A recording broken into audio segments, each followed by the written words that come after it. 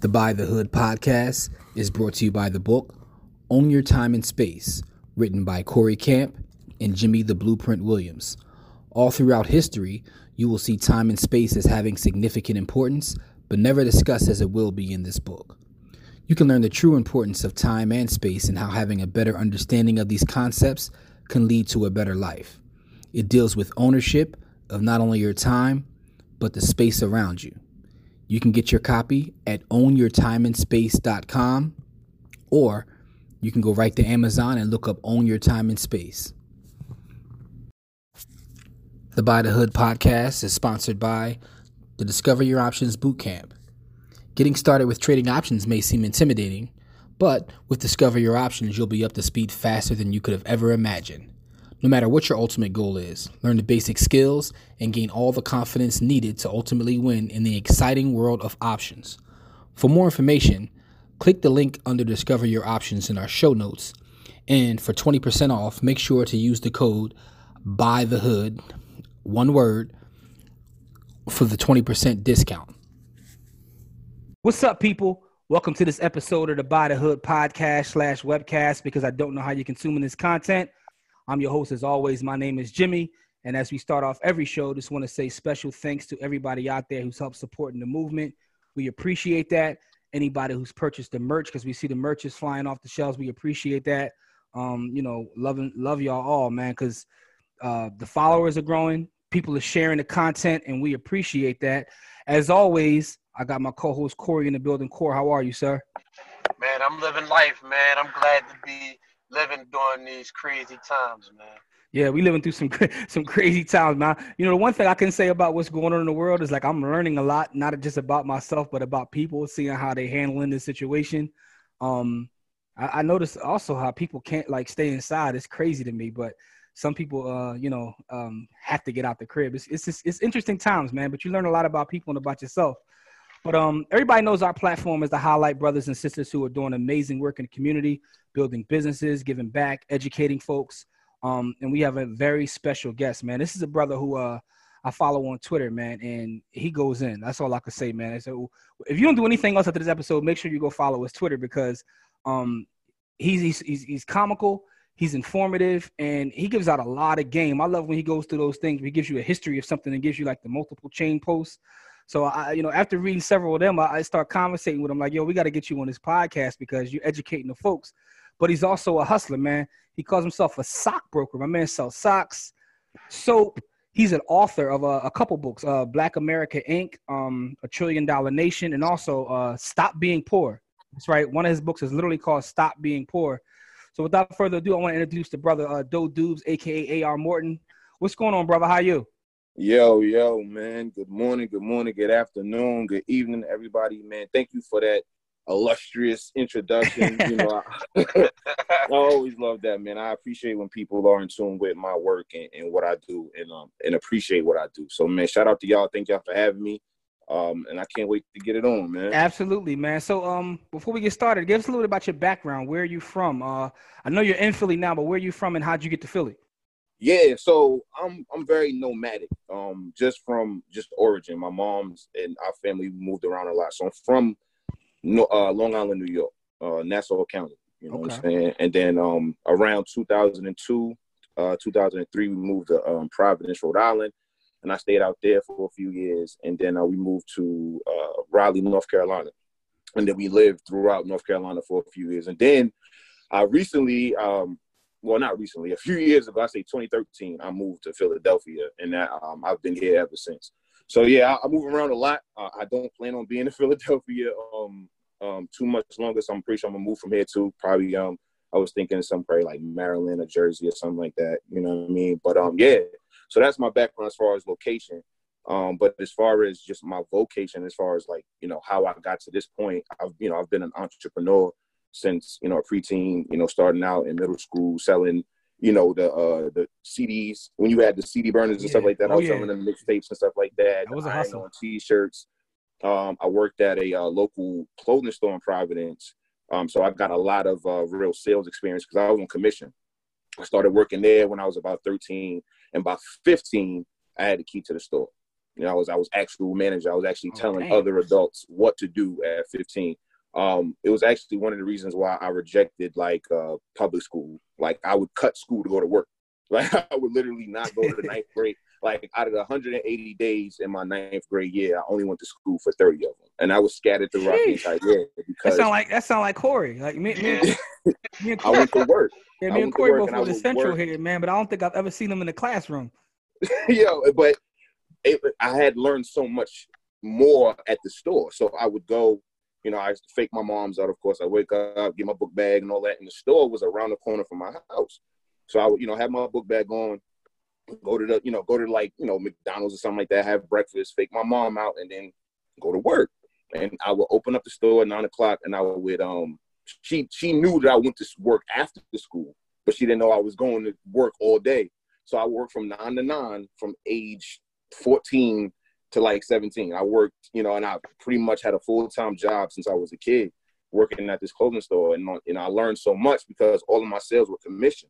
So I was able to get sales and I was able to understand, you know, putting clothes together and being able to engage customers, having proper customer service. And the owner, he's like my OG. I call him my OG. He taught me a lot. Like he was the guy that was one of the first people to expose me to real Black American history, you know, as far as the millionaires and the lawyers and all of the entrepreneurs of the time back then. You feel me? Whether it be somewhere as close as the 80s or somewhere as far back as the 1600s.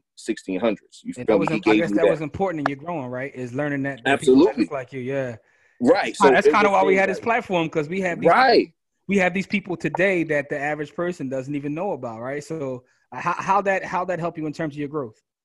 It allowed me to know that it wasn't the bill of sale that I was being taught through mass media or even the classroom.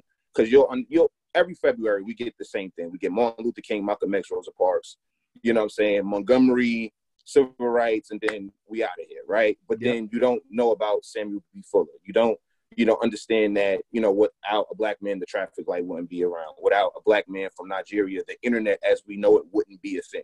Like you don't get to, you know, Mansa Musa, like all of the fun history. We only get slavery. We only get Jim Crow. We only get black codes. We only get discrimination. And what happens is if you start telling the youth that at a real young age, that's what they aspire to be. Yep. But if you start telling somebody like me when I was 14 years old that you could be a millionaire or you could be a leader or you could be a lawyer, you could do all of these things. And here are the examples of real life people, real successful people who changed laws, who changed the lives of people. We established entire towns, let alone a community or a block. You feel me? Like we were establishing entire municipalities at one point, all for the greater good of our own communities. And when you don't know these things, you don't think it's possible. You think buying a block is one of the most craziest things that you can do. Yeah. But when you learn from 13 years old that people were buying not blocks, but entire towns, buying the block becomes way more tangible to you as a youngin'. So learning from these people, getting all of this real history, I didn't buy that whole inferior or buy into that inferior complex that a lot of my peers, even my classmates would have. You feel me? So because of that, it made it easier for me to believe conspiracy theories. It made me more susceptible to believe in the truth about certain things, even though it sounded like the first time I heard it, you know, as far as like the original classroom public school version, it sounded good, but it at least made me want to believe something else. Like I remember like when 9/11 first happened, I was 11 years old, but I remember this, like the energy around it, like not believing what the TV told me to believe. And I remember all of that stuff. So all of that stuff to that point as a kid made me more susceptible to wanting to know the real truth. Yep. And it made me more susceptible to not want to believe the lies that was told to me on a more mass scale. Yeah, and then from there, it's good mentorship right there. It makes you question. Yeah, 100%. You shout out to Hev, man. Shout out to Hev. Shout out to Hev. I don't know you, but shout out to you anyway, because that's what it's about, man. Like it's about that, but then paying it forward. So like now you're in a position where you could do that for someone else, because it's always good to question things, man. That's how you learn. You learn by questioning things. Yep. Absolutely. He was the one that made me susceptible to Hotep. As you know, I'm president of Hotep Nation. You know, it's like my third year running. I'm proud of my nation. We're doing great things. We got HotepCon coming up, you know what I'm saying, May 1st and 2nd. So we're taking this entire nation by storm by understanding the real truth about where we come from, where we're at, and where we're going to go. All of these things, the atrocities happen. We're never going to negate that. As a matter of fact, we keep the atrocities in the history. We don't negate them. We actually keep them there to remind ourselves what can happen if we don't protect ourselves. What can happen if we're not, militant and diligent about making sure we protect our women and children. We keep that data there, but we just don't expound on it to the point that that's our identity. We identify ourselves by our oppression. We identify ourselves by our shortcomings or the things that mess us up in life. You feel me? We don't identify as that, but we understand it and we acknowledge that it happened. And we do things in the present to make sure it doesn't happen again in the future. And your solutions based too. Your solutions based, which I appreciate. 100%. I see a lot of people like, the woe is me crowd, like, sit around and cry about things like, and your thing is, all right, they exist, but now what we going to do? You know what I mean? Like, because in life, that's what it is. When people were telling me about, like, one of the bigger examples, that they use, of course, is that they burned down Black Wall Street, right?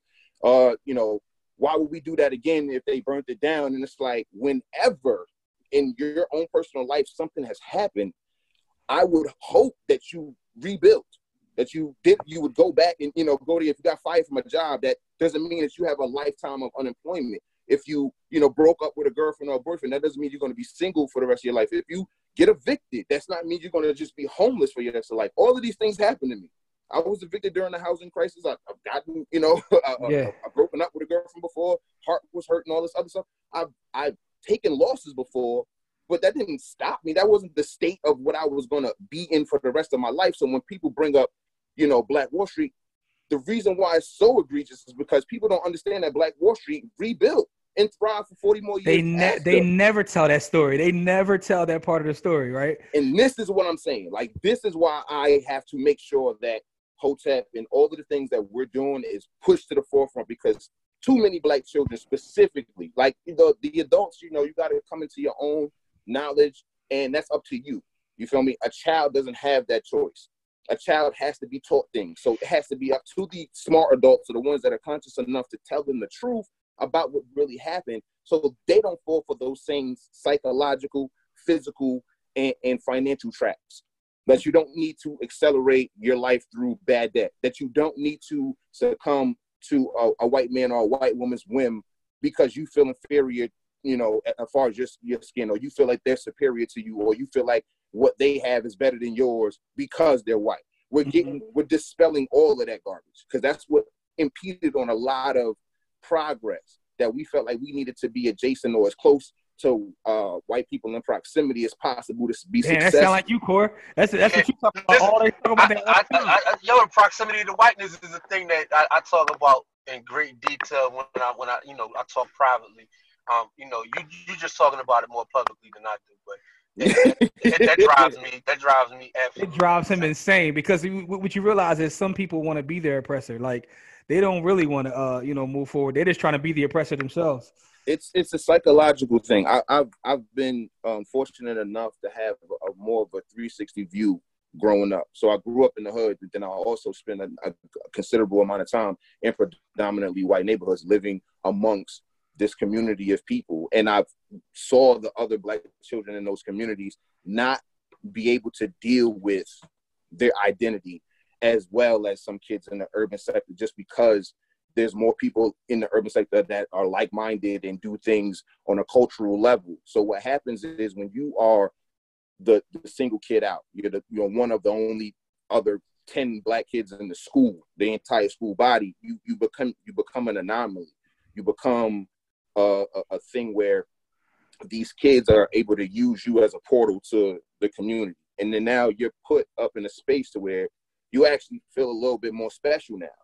You the big fish in a small pond, because you special, you an alien. You feel me? It's like, so what happens is, the more and more social, I guess, cultural cues that certain things have. That's where you get like the Scooby-Doo Halloween pictures where the Black girl is Scooby and stuff like that. Like, that stuff becomes more acceptable because the majority of the people there don't see any racism or don't see any offense about it, as opposed if you were to do that in a more predominantly black area, that we when you put it on Twitter, we react immediately. Oh, this is ridiculous. Yeah. So what happens is all of that becomes like the price to pay to be associated with this success. You feel me? Like I have to go through a little bit of humiliation. I have to, it's crazy. Dig down. That's nuts. Yeah. So But it's a fact, though. I see what you're saying. that they make for what they perceive to be, proximity to success. So what we're doing is we're dispelling all of that stuff, because there's nothing necessarily wrong with living in the suburbs. But when you forsake who you are for what you want to be in life, that's when we have to, deviate from that and teach them, like, you can still love yourself. You can still be proud of who you are. You can still be proud of your history and still live in a nice neighborhood. You can still push the agenda of your black community being in a better state while also being in these neighborhoods. You don't have to choose either or. It's not about that. It's about making sure that your people, your community is in a better space. And if you are those people in those upper middle, high income spaces, I'm not saying that you got to give all your time, money, and energy to it, but if you put some little game and, put some message into the game, if you put something in there for people to gravitate towards, whether it be a book, you feel me, a course, something that you can, reach out for the people that, so they can get to that level, you in a good space. We see that with a bunch of people on our side of Twitter, rest in peace, Nip. That was pretty much his entire platform. Was that, you can do it too. I did it, you can do it too. So that's what we're pushing now, is you can do it too. So right now, like I was saying on Twitter before, we're in the growing pains phase where, like you said, in pre-production, a lot of people don't really associate all of these, great wealth building strategies to the black community. So now you have a bunch of people like, oh man, that ain't for us. We can't do that. They're going to burn it down. Or, it takes too much money. How you going to start a business with this much money? And you get all of these problems. Over the last week on what I seen on Twitter is actually nuts. I'm like, people like, you just, coming the way they coming at like black landlords and like the whole nine, like it's just like, whoa, what's going on here? Like, absolutely. And when you understand the history of that, as far as the war on poverty, the welfare state, and all that, we can get into that too. I love talking about this stuff. This is the stuff that I'm passionate about because I understood the real history of it. But when it comes to the landlord versus tenant debate on Twitter, that was happening. That is when I said it on Twitter. That's when you strip a community of the concept of ownership. When you strip the idea, the risk and responsibility that comes with ownership, because a lot of people only look at the reward. Everybody, love the quote from, Spider-Man, where a great power comes great responsibility. And it's true. So all they want to acknowledge is the power. The fact that you get to collect money every month, house hacking, your expenses are paid for. You can, buy as many properties as you want. You can invest. And theoretically, as far as, the opaque view of it is that you don't have to do nothing but sit back and collect. But they negate the risk and responsibility of that power, meaning that if anything goes wrong, there's a hole in this floor, I got to make sure that it's repaired and maintained, as far as taxes, as far as any types of liens, anything that goes into owning this property, all this stuff that I have to make sure it maintains so you can have this nice, viable roof over your head. I have to incur all of those risks. So it goes right back into that socialism, debate as far as just seize the means of production, everybody just redistribute the wealth and all of this other nonsense that we've already seen never works. And you can't name one country where it works at.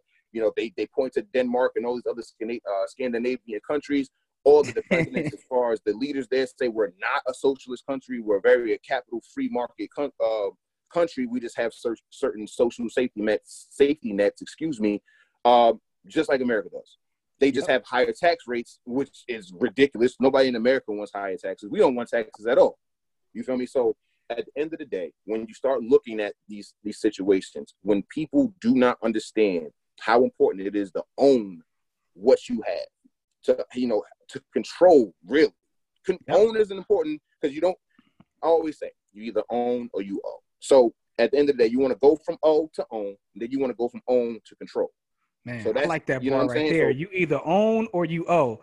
That might be a title, Core. Yeah, you either own or you owe. I just put that on. Either you pay like you pay or you pay like you owe. I write that one down. You either own or you owe. Yeah, you pay like you pay or you pay like you owe, but you gonna pay. You gonna pay. So that's where I'm at with it. So we get from owe status to own status. Then we go from own status to control status, which is of course trust funds, asset protection. You know, my name is not even on it. It's my trust fund owns that. You know, that's when you get to that level. And that's where, you know, and that's kind of what I'm trying to work on now in terms of learning that.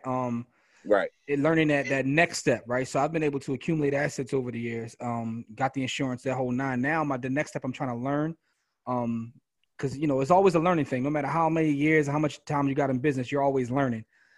Is that next step? So I just read a book.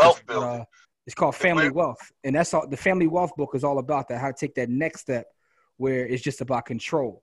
That the idea of setting up those entities and yeah, I mean you got Bill Gates, Sam Walton, you know, all of these billionaire companies, man. I mean people, billionaires, period. That's what they do. They put their assets inside trust funds and things like that, and take a small salary from whatever equity they have and whatever assets they have. You look up Jeff Bezos' salary right now, he only makes 88 grand a year. 80 grand, yeah, 80 grand. Yeah, makes 88 grand a year. I'm like, yo, I'll make more than Bezos. I ain't got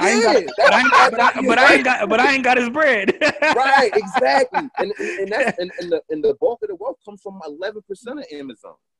Yo, you feel me? Just 11%. It is crazy.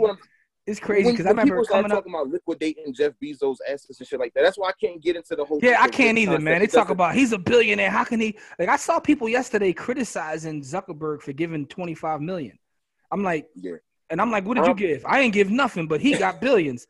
So and the thing is, for me, it's not even about me defending the individuals because I don't know Mark Zuckerberg because I feel like that nigga is like an alien, and I feel like. He's like diabolical. Real talk. I know I can't put my finger on it, but I wouldn't trust him. You know what I'm saying? But shout out to him for being able to do that. And I don't get into was it enough or was it not? I don't get into any of that. Yeah, I don't pocket watch either. That people have to be able to hold themselves accountable 10 times harder than what they would do somebody else, whether they're a celebrity or not. If you are putting it on somebody else to donate, I hope you're donating. Exactly. And that's my whole point. That's my whole point. To teach the community better and all of that. If you know that there is better to be taught, hopefully you're teaching that. Because you can't be like, oh, LLC Twitter, they belittle you and they don't educate you and all that other stuff. So if you know there's something to be educated on, why are you not beating us? Because when you look at us and the content that we do, we got plenty of people that say they love what we do. That's why we do it. Our follower accounts and everything like that, as far as the success that we have, they speak for that. So when we talk about the other people that say, oh, you're belittling them and all that, because we make funny jokes about people being financially illiterate and all this other stuff, no different than when people are, ignorant on pop culture or whatever, or if you don't know sports or if you don't know the latest line in a movie, you crack on them. Just like if you don't know that your 401k is attached to the stock market, you talking about you just put money in there, that's all I did. That's funny to me. That's hilarious because you're a grown adult. You're a grown adult. You have you're gainfully employed with a 401k. You don't have any idea how it works. It's yours and you don't even know how it works. That's not funny. That's hilarious to me. You feel me? So when I crack these jokes, I'm not belittling you. It's just at your expense. It's at the expense of your ignorance of something that you should not be ignorant about. It's not something that's a foreign concept that you should be, learning about. It's something that you currently possess, and you're just like telling people to, take your money out of the 401k and all of that. And I'm gonna tell you this personally, I don't fuck with 401ks. You feel me? Like I you know what I mean? Like if that's what you want, that's what you want to do. Cool. I personally don't have one. I'm good. I have just several portfolios and brokerage accounts that I just invest in every month, and I'm good. So when it comes to this, all the solution has to be is that consumers get with the LLC or the entrepreneurs, the investors, get by them, learn as much as you can from them, and apply those same methods for your own life. You don't have to be entrepreneur to be a business owner. I tell my friends, my family, and my clients alike, you have to have a family LLC. You know what I'm saying? If you have a last name and you have people that have your same last name, you guys should have a legal entity that are allowing you guys to acquire assets.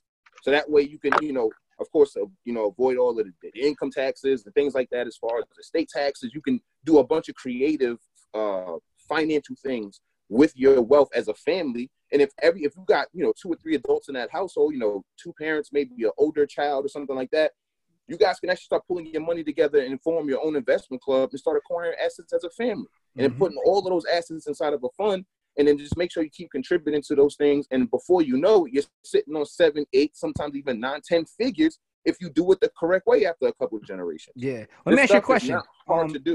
Let me ask you a question. Shout out to Hev again, because you said that he's the one that first schooled you.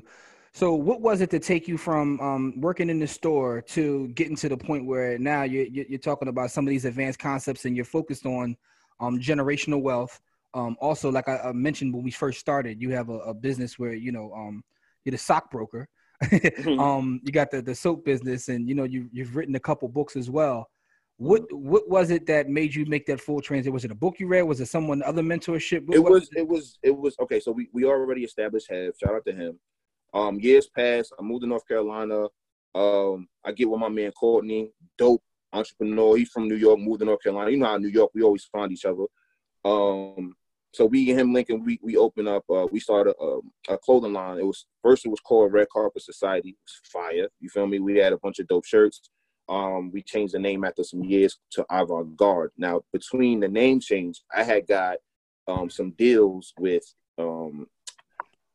New Era fitted dealers. So during this time, the sneaker culture, hype beast and all this other stuff was taking the internet by storm. So you had, sneaker forums and things of that nature that I was a part of, uptowns.net, Nike Talk, shout out to them. Some of your favorite rappers came from there. Wale came from there. Currency came from there. Like a lot of them, they got their stardom by rocking with these streetwear brands and being able to be put in magazines and stuff like that. If you've noticed, like that whole era, the Wiz Khalifas, the Mac Millers, the Asher Roth, that whole 2009 era, it was like rap and streetwear was like this. You know what I'm saying? Culturally, Crooks and Castles, 10 Deep, and all these other brands. You feel me? So during this time, New Era was popping because you needed to have a fire fitted with your outfit. Like, so I got my man Germ from Detroit, white dude, mad cool. As a matter of fact, he runs the store Revive, another streetwear store that's been rocking for the greater part of a decade, if I'm not mistaken. So shout out to them. Hopefully they still rocking. He designed New Era fitteds. Okay. He sent me over some designs and stuff like that. And I'm like, yo, I know I could do this. Because at this time, I was doing graphic design, on MySpace and stuff like that. When everybody was doing the page layouts and stuff like that, I was selling them myself. Like everybody was doing the copy and paste HTML. I actually did the HTML myself. I image mapped everything on there. If you wanted to go to the guest book and all of that other stuff, I linked you there. My HTML skills was on a beam. So, you know what's amazing about that, real quick, and not to cut you off, it's just that I think about that. I remember that era, and I remember everybody trying to have a fire MySpace page, HTML code. We were actually coding, right? We were 100% coding. We were coding, and we don't even realize we were coding because we were just trying to look fly, but we didn't realize. Yeah, that was it. Like adding actually coding, and all of the as far as the brackets and the break brackets and. I remember like in that era of school, I passed that class like this because I did it at home for fun. And it's so funny that, if we're talking about, another 15 years, because I started doing that when I was about 14, 15. So I'm 30 now. That expertise, 15 years of, experience, who knows where I'd be at. But shout out to that experience. So through my graphic design skills, I started designing New Era fitteds. And I got deals with stores all over. Like I had a deal with Pegasus. It was a store in Harlem.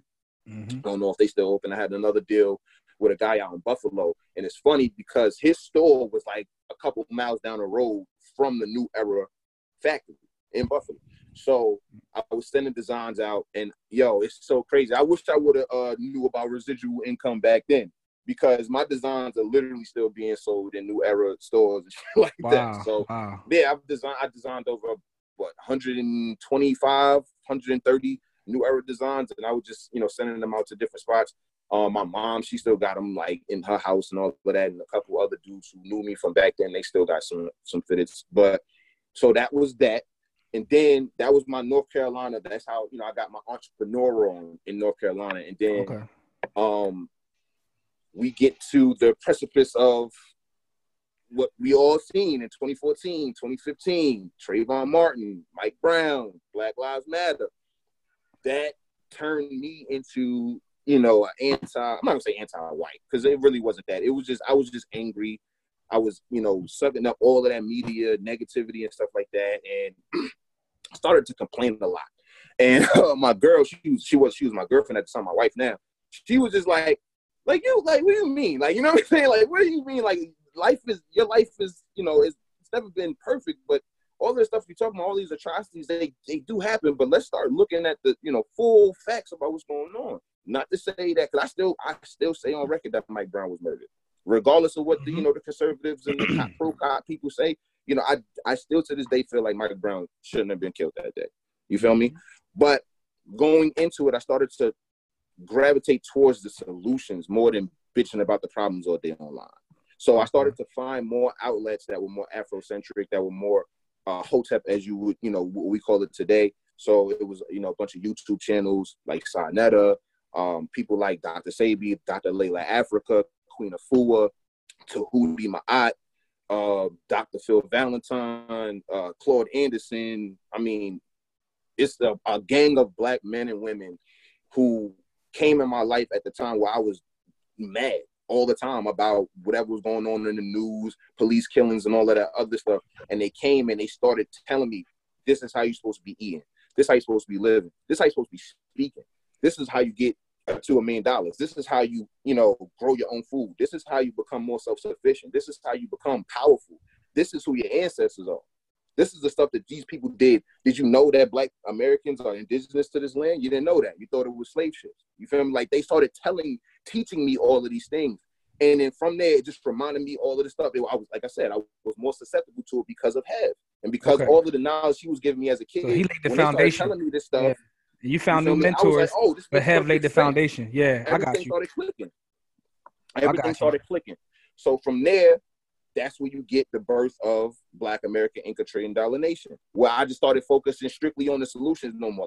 From then on. So whatever new clip was out, whatever new murder, whatever new trauma porn that they were sending, I wasn't watching it from then on. And I started writing Black American Inc. in 2015. So it was about a year of me being angry. You feel me? About maybe 9 months of me being angry. And after that, I was looking straight for the solution. And then after that, I started implementing the solution. As far as eating right, went plant-based, lost over 100 and some pounds in wow, a year and some change. I started saving my money. I started doing what I was supposed to do with my cheese. Still backsliding, still, having my habits and still not really saving and investing like I was supposed to, but at least I had the notion in my mind. Getting older, getting more acclimated to the literature, getting more acclimated to the things that I was studying, started to see that fintech was one of the things that would help me get more financially disciplined, because apps like Digit automatically takes the money out of my account, saves it for me. Now all my Digit accounts are in 4 figures. I'm good now, things like that. So, fast forward to now. So from that point on, I started just implementing all of the solutions and sharing, implementing and sharing. Once I found the solution, I did it. It worked for me. Y'all, hey, this is what we can do. And all through that era, I was getting cursed out. I was getting called a coon. I was getting called an Uncle Tom because I wasn't as angry as everybody. And I wasn't sitting there blaming Whitey all day. I went through all of that. Real life friends don't rock with me no more because of that. Because I wasn't a victim. I wasn't going to be oppressed. So like real people that rock with me, smoke with me, drink with me, kicked it with me, don't talk to me anymore. I mean, I know they wish me well now because they see how successful I am. Because all of this stuff wasn't materialized at real, as far as for me to post it on, options gains and, all this stuff. Like, it wasn't as visual back then. It was just me, I did this last week. I did this last month and it's working for me. You should try it. You feel me? That's interesting. Which you just said a lot right there, right? First thing you said that stuck out to me, and it's crazy because that's how it seemed at the time. You was like, whatever new murder was out, right? That's the whole idea of trauma porn and the way things are given to us, because that's how it seemed around that era. It was like, it's like, what album dropped, what murder came out? Like you said, what new murder dropped? That's how it felt that way, right? Absolutely. And that's the one thing. But two, and again, this is you found new mentorship. But because of technology, you're able to get all this information to basically change your entire life, right? So you're 100% plant-based now. Yeah, well, I still eat fish sometimes, but plant-based. Plant-based, when I say plant-based, is like the predominance of my meals are fruits, vegetables, herbs, roots, spices. That's dope. That's dope. Yeah. That's something I'm trying to work on that part of my life now. I'm gonna get with you offline about that. But anyway, sure. But also what's interesting about that is you found a new mentorship. But you were willing to accept it because of somebody that laid the foundation years past. Correct. That's also the great. But also, as you learn, you share it as you learn yourself. So it's not just about getting the information and hoarding it. It's about taking this and, hey, this is what's working for me, because you can share from your personal experience. Did you hear the response to him sharing it? Right, all the people, not all of them, but a lot of the people that he thought was, friends, was clapping at him because he was sharing his successes, and they was calling him coons and stuff. Like I just wrote about that. You know what I mean? Like, yeah, you can relate to that. You were You can relate to visionary, that. and then you were enacting your vision, and yeah, man, because people, they clapping at you because they're not acting on their vision. They have a vision, but they're not acting on it. So they're really clapping at themselves. Yeah, and that's what I started to realize. Like, I ain't gonna front, like the first few months I was internalizing that shit, man. I was like, yo, but these are people that, it's not like strangers. It's different if it was a troll or something. These are people that's telling me, like, yo, you acting like a fucking coon, bro. Like, it wasn't like, you know what I'm saying? Like, it's like, dog, what you mean? They're like, yo, son, you gonna sit there and act like none of these atrocities have anything to do with our impediment to get success and all that. I'm like, yo, bro, like, I'm not saying that that's not the case. I'm saying that this is the solution to that. And it's like, nah, bro, we need to change whites. We need to change how the dominant society and, white supremacy and all this other shit. I'm just like, bro, like, I can't wait around for that. Yeah, keep trying to do that all you want to. Yeah, we gotta change them. Like, keep working on that. Come on, man. Because everybody, I know that, like, because you gotta understand, like, I wasn't the first successful person on the timeline. You feel me? I do believe that as far as LLC, Twitter, and all that is concerned, I'm definitely one of the founding members of this shit. You feel me? Because I've been doing this shit since 2014, 2015. I've been around. You feel me? And I love the fact that the community has grown to where it is. I don't ever take credit for something I don't do. Everybody has been doing special shit in their own way. I just know I've been here the longest. You feel me? I've been here. I've been the guy that was talking this shit against when Mike Brown's murder was still fresh. Yeah. When, Sandra Bland and all this shit was still fresh. Nobody was talking about wealth building. Nobody was talking about, making sure that you're not oppressed. You feel me? The only people that was talking about that shit was the crazy ashy hoteps. You feel me? The crazy ashy I wear that shit as a badge of honor. That's why I'm president of Hotep Nation. You feel me? So it's also interesting because I think that in when we look back at this 20, 30, 40 years from now, Trayvon Martin's death is going to be a turning point, right? It is interesting to me because as someone who reads history, him and Mike Brown, because as someone who reads history, you see how Emmett Till's death affected so many people. When you read Malcolm, Dr. King, anybody who was active in that time, Thurgood Marshall, that one thing triggered so much that, like, that galvanized them. Yeah, it changed history. It's sad that had to happen for that, but his death, and I think that it happened again. This is like our version of that we're living. Absolutely, it's a paradigm shift. It's one of those things in time where everybody gets a wake up call. Everybody understands that, yo, this shit is real. You feel me? And it's not to say that we're not aware of it, but when things are going relatively good for whatever the time is, you tend to put that shit to the back burner. You feel me? And that's where people get conflicted. It's like, okay, I want to raise awareness, and I also want to live my life. So people get conflicted. Do I march in the street all day to raise awareness, or do I act like it doesn't exist and life is perfect? What you do is you change your life first. You personally, yourself as an individual. Then you branch out into your household. Your wife, your husband, your children, your family members, et cetera, et cetera. And you branch that shit out into your block or your community and things like that. And you branch that even further out to other communities. And before you know it, you're going state to state with this shit because you got Twitter, you got Instagram, you got all these other places to spread that solution-based lifestyle. But it can't come from you wanting the external to change before you change internally. And that's the problem with everybody on each side, whether you want to be the professional victim or you want to tell people that they need to be, buying stocks every week. You feel me? Yeah. So at the end of the day, what we need to do is make sure that we are not doing too much. Okay. Either or. So in the sense that you're forsaking common sense. You feel me? Yes, there are ways and solutions to, get yourself out of poverty, out of obesity, out of, generational health conditions and things of that nature through, proper, diets and lifestyles and things of that nature. And there are food deserts and there are things that are, structurally impeding on the average person in low income areas to think to want to eat fruits and vegetables because McDonald's is more accessible. Both of those things can be true, and that's the problem. It's either that you got people that are saying that it's all doom and gloom, or the world is perfect. It's like that. It's almost like that in every conversation that you have with people. It could be It could be something as superficial as talking about, like, sports. It's like either you a Michael Jordan guy, you a LeBron guy. You can't say that both of them are great, right? It's like with everything we talk about, you got to have a choice. It got to be one or the other. It can't.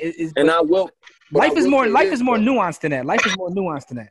Absolutely, Jimmy. But I will say this: this side, the solution side, helps this side more than the solution side helps the problem side way more than the problem side helps the solution side, and that's where the dichotomy gets uneven. I believe that up until this point, up until the paradigm shift, the problem, the complainers, the people who felt like all is lost had the mic. They were the loudest people. But now you got people like everybody on the outside of Twitter. You feel me? Whether it be B or Hugo or Tara or Bees or Black Wealth Renaissance or Millionaire Mindset Podcast, like everybody that's branching out on that side of Twitter and doing their thing, like you see those people are now being, being more accepted in the fold. And that's a good thing too, because I think that paradigm shift had to happen, because I agree with you. The solution side does more.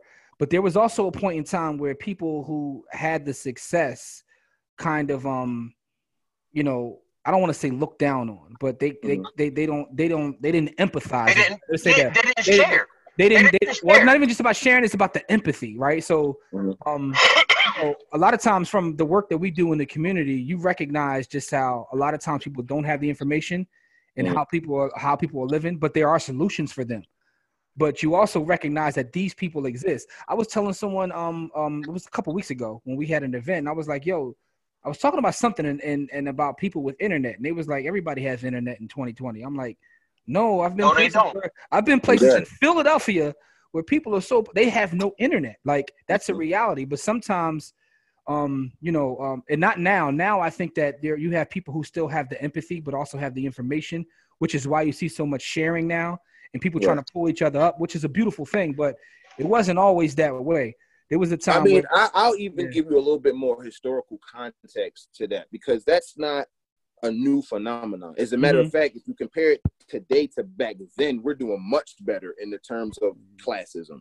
Okay. Black American classism was rampant back in the day, where you had Black Americans that were more acclimated to, I would say, white society or the bourgeoisie. Right. So you have that bourgeois class, and instead of, because when you have this great migration of Black people coming in from the South and other places, and even one of my OGs, my sister Sonny Johnson, she actually breaks down this history really well in the interview she did with my man Hotep Jesus, and she was saying that there was some migration from North to South too, but now nobody really talks about that. But she was saying during this time where a lot of poor Southern Blacks were coming up to these places, you had a lot of these Northern Blacks who were already established, gainfully employed, things of that nature, who shunned that culture.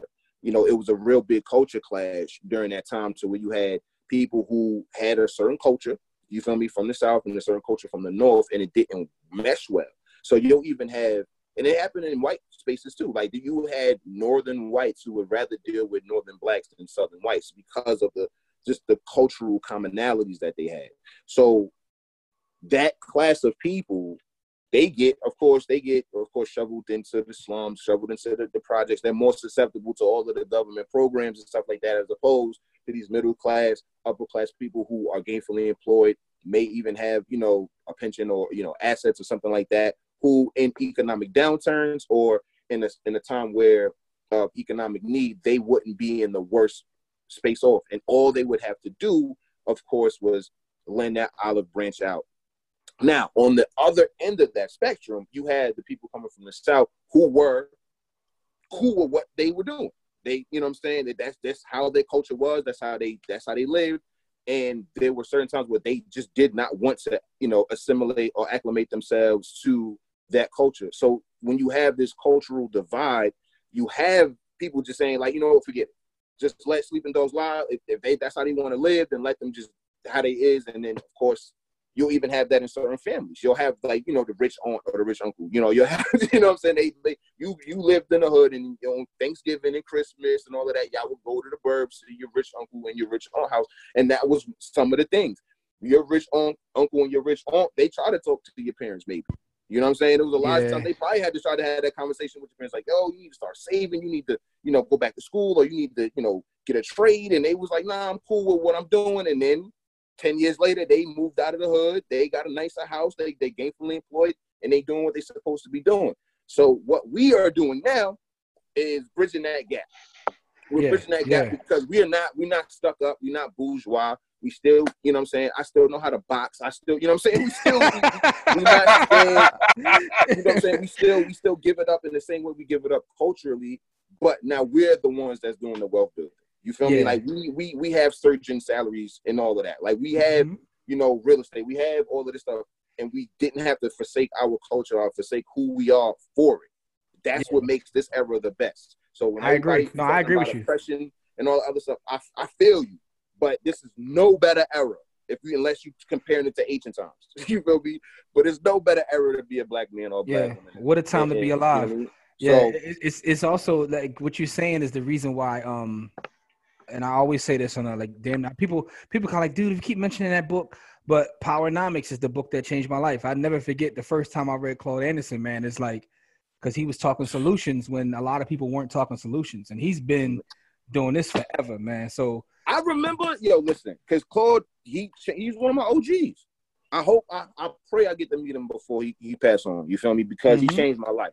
Like he was one of them like that's what I've always been privy to, and not privy to, but I've been more prone to have elders and teachers and people who knew more than me to talk to me in a no nonsense way. That's what I've always liked. You feel me? So when I have this older Southern gentleman telling me that we own less than 1% of this and that in this era, and we still don't own anything, and we need to get it together. I remember it was one of these speeches where he said, we got until 2013, and it's over.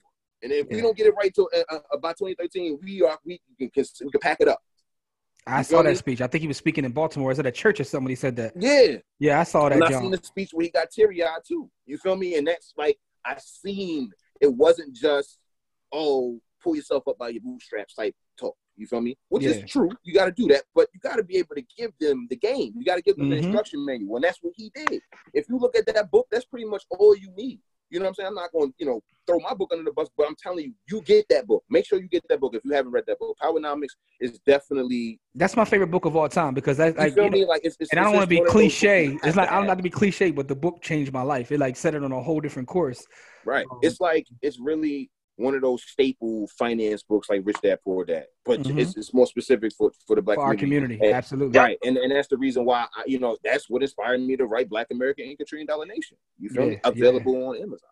But no doubt. And I got your book too. I got your book. But I like the title of your next book. Like just the title, like it's fun. What made you come up? What made you just like all right? This is the next title. This is right to the point. And Corey's second book is called Stop Being Poor. Yeah. So no book. I'm sorry. I'm my fault. Can we curse? I've been cursing. Go ahead, man. This is this is our show. We do what we do. Yeah. Go ahead. All right, for sure. So, I had made a thread because I got on Canva and I don't know, I was probably high or something like that, and I started making like fake motivational posters, and I have a whole thread of them, and it's like one of them was like, "Yo, he don't call you back because you keep making chicken Alfredo," and it's like a cherry blossom tree on it, like. It was like another one was like, "Yo, stop lying to your followers. We can tell." Like, you know what I'm saying? And one of them was "Stop being poor," and I was like, "Yo, that's fire." You know what I'm saying? Like, and it just is at the point to where this was my height of finance. Got cheese because this is coming from I tell people all the time, like on podcasts, when I tell people, just about my journey, I was dead broke, dead broke. All of that entrepreneurship, that shit was cool, but I was broke. You feel me? Like all of that New Era money was gone. All of the Red Carpet Society money was gone. CDs, all of that money was gone. You feel me? And up until that point, I wasn't doing what I was supposed to be doing. I was barely making. I had jobs and stuff like that. I had to do what I had to do to barely maintain. Mm-hmm. But as far as like wealth building and thriving, nah, just surviving, barely. And I had Philly. Y'all live out here. Y'all see how many beer stores I got out here. It's the beer store right in front of my crib. So me and beer got closer during this time when I first moved out here and all that. So I wasn't being the best man I could be. You feel me? So I did all of those years of getting my finances, my health, and all that stuff together. So now I'm feeling like the man. You feel me? So now I feel like I got the blueprint, at least for people who was dead broke, to get to this point of financial security. You know what I'm saying? To go from being able to pay your bills on time or ahead of time to go from, paying for shit with credit cards and debt and all that stuff to being debt free and all of that. I got debt free 2016. Completely consumer debt free 2016. And I haven't looked back since. You know what I mean? And it's funny because Credit Karma literally just gave me a notification just now. That's funny. But from then, I just like, let me just document what I did. You feel me? And turn it into something that can help other people. Because up until that point, I was just giving out free game. Like, make sure you cut back on this. Make sure you cut back on this. And then there was another side of Twitter, too, that was like, a bunch of like self-development trainers and, that like the Ajax and Ed Latimores and, Hotep Jesus, all these guys who have been on the scene teaching people. That's why they all have like, 6-figure followings, is because they've been tremendous in that space. Yeah. So I started learning from them as far as info products and being able to market your knowledge and sell your information. And, one of the major things is that you couldn't be a phony because it was too many phonies out there. You just go to Google, start copying and pasting some shit, put it in a PDF and sell it. And that's why I didn't want to do that. So what I did was I documented my lifestyle. Like I told people what I did. I just didn't put a whole bunch of, random Google searches in a PDF form. Mm-hmm. I actually gave them me.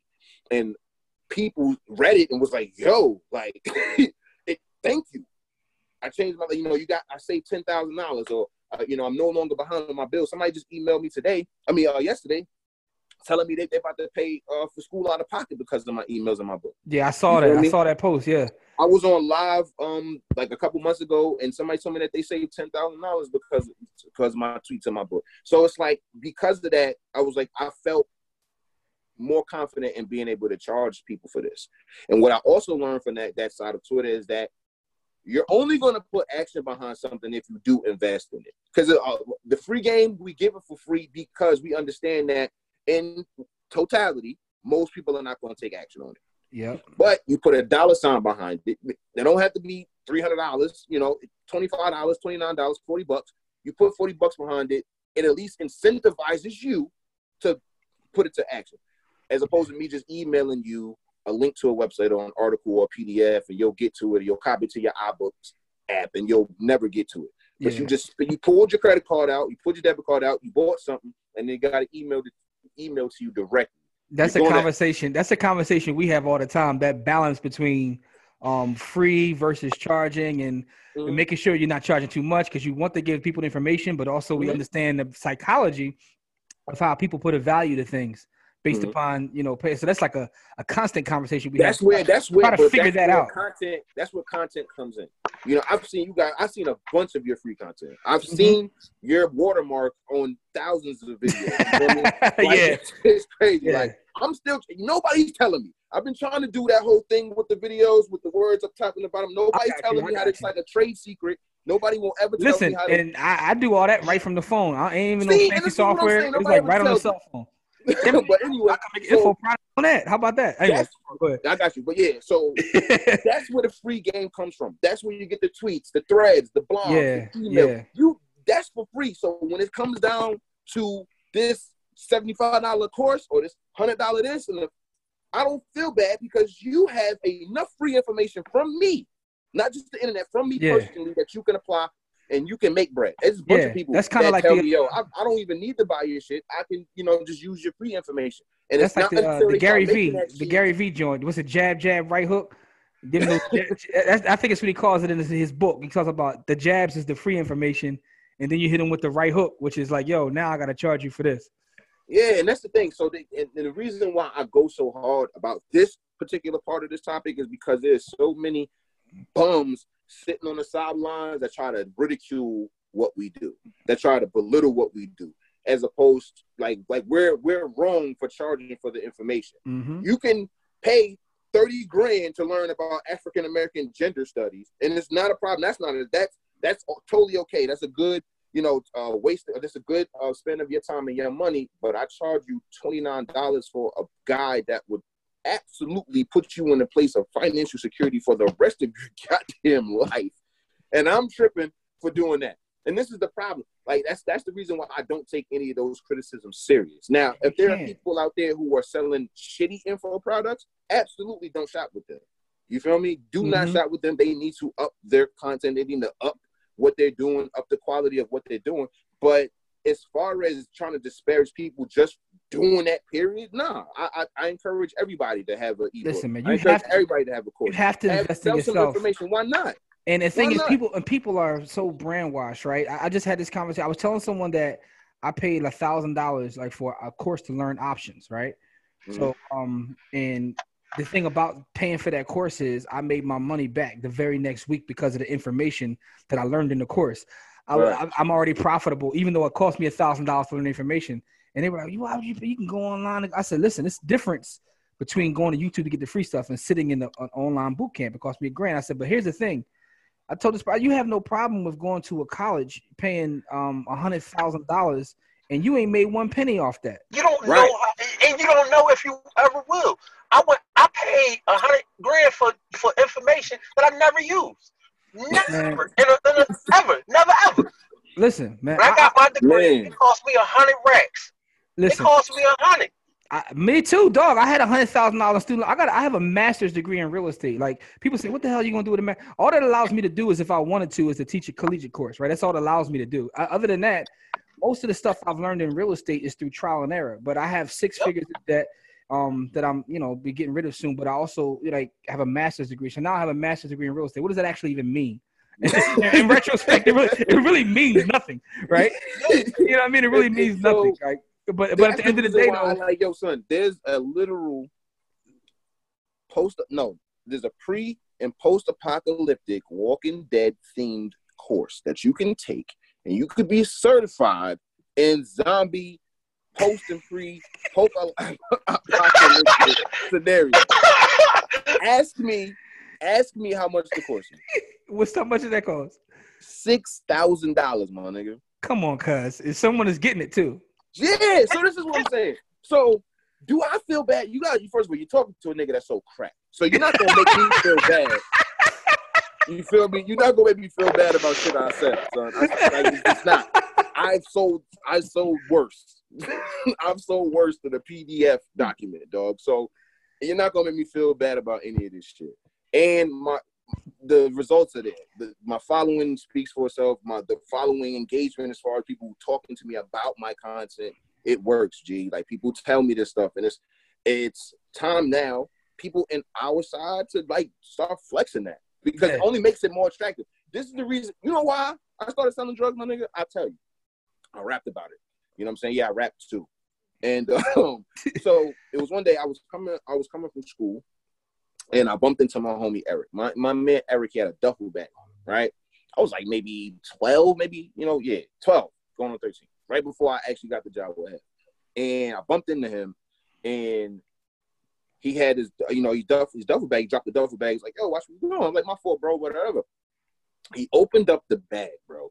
And as a 12-year-old, you know what I'm saying? You've never seen this much money before ever in your life. So I'm thinking it's like $1 million there. So I'm like, yo, dog, how much, where did you get this money from?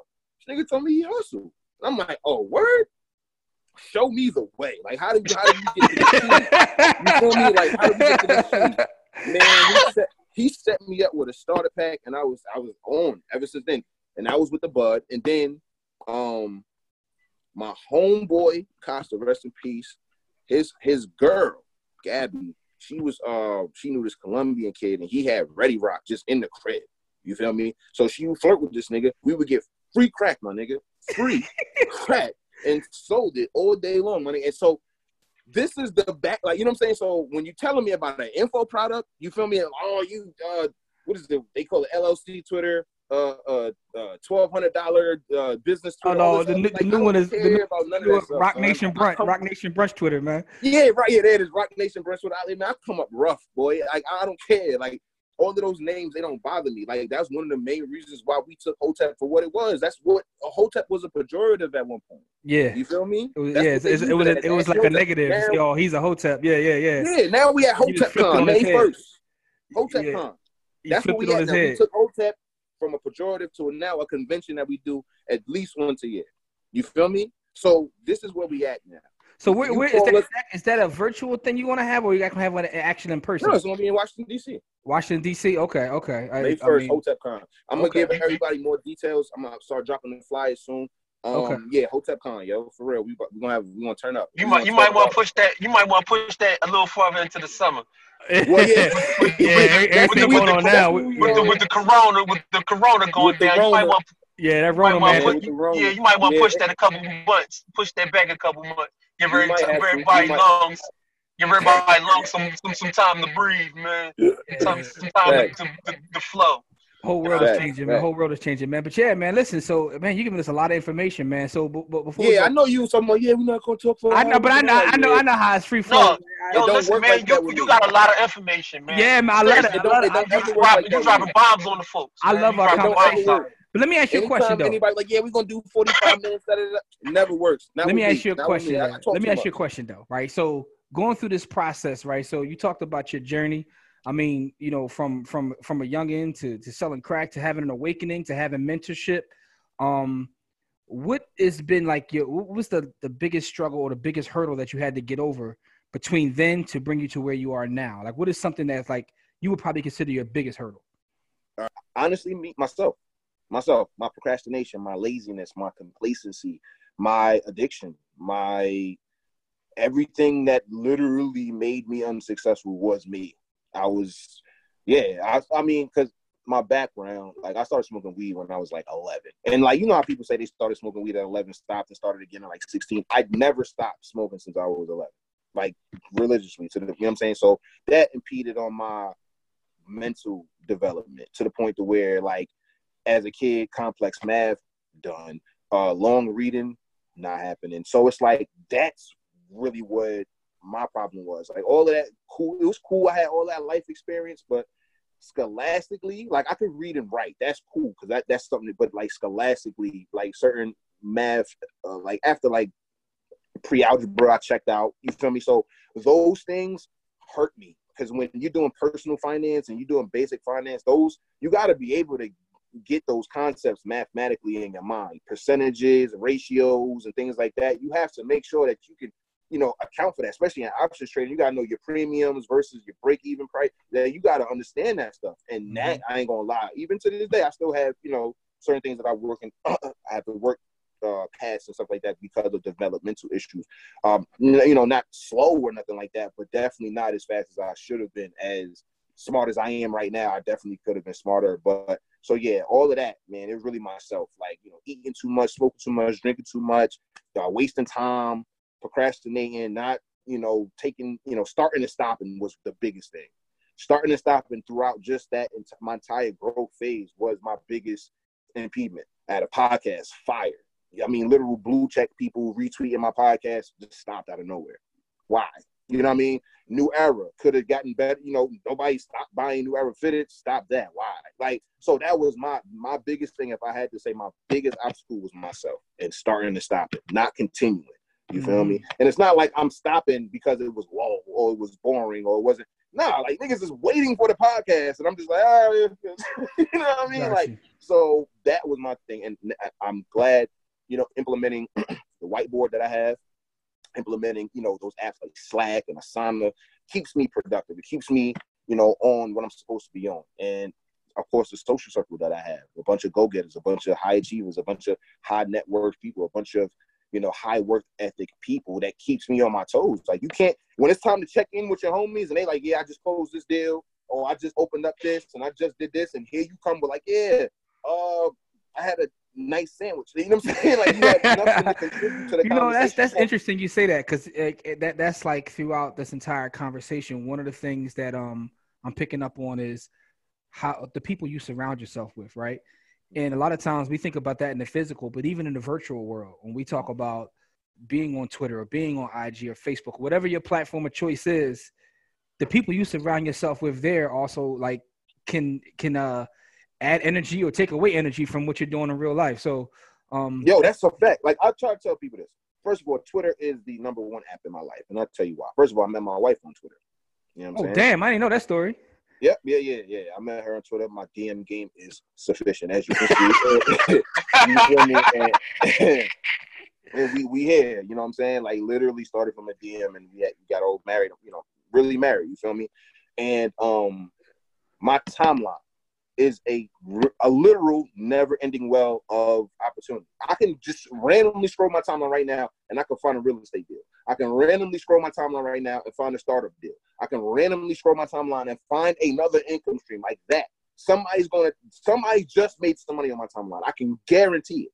I can affiliate somebody's ebook on my timeline. I can buy into a real estate deal that somebody has currently. I can go halvesies on a business with somebody. Like I just literally like it's ridiculous how profitable my timeline is. It's nuts. It's literally nuts. Like I made $1,100 off of B's tweet last week. $1,100 in a week off of a tweet. He didn't talk to me. He didn't even tweet me. He was like, "Yo, our goal, which is Royal Gold, it's a stock out in is it Canada? I'm not sure. Did some minor due diligence on it. Bought a couple contracts.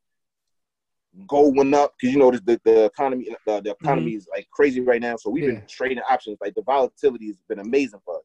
So based upon that, like I made $1,100 off of a tweet.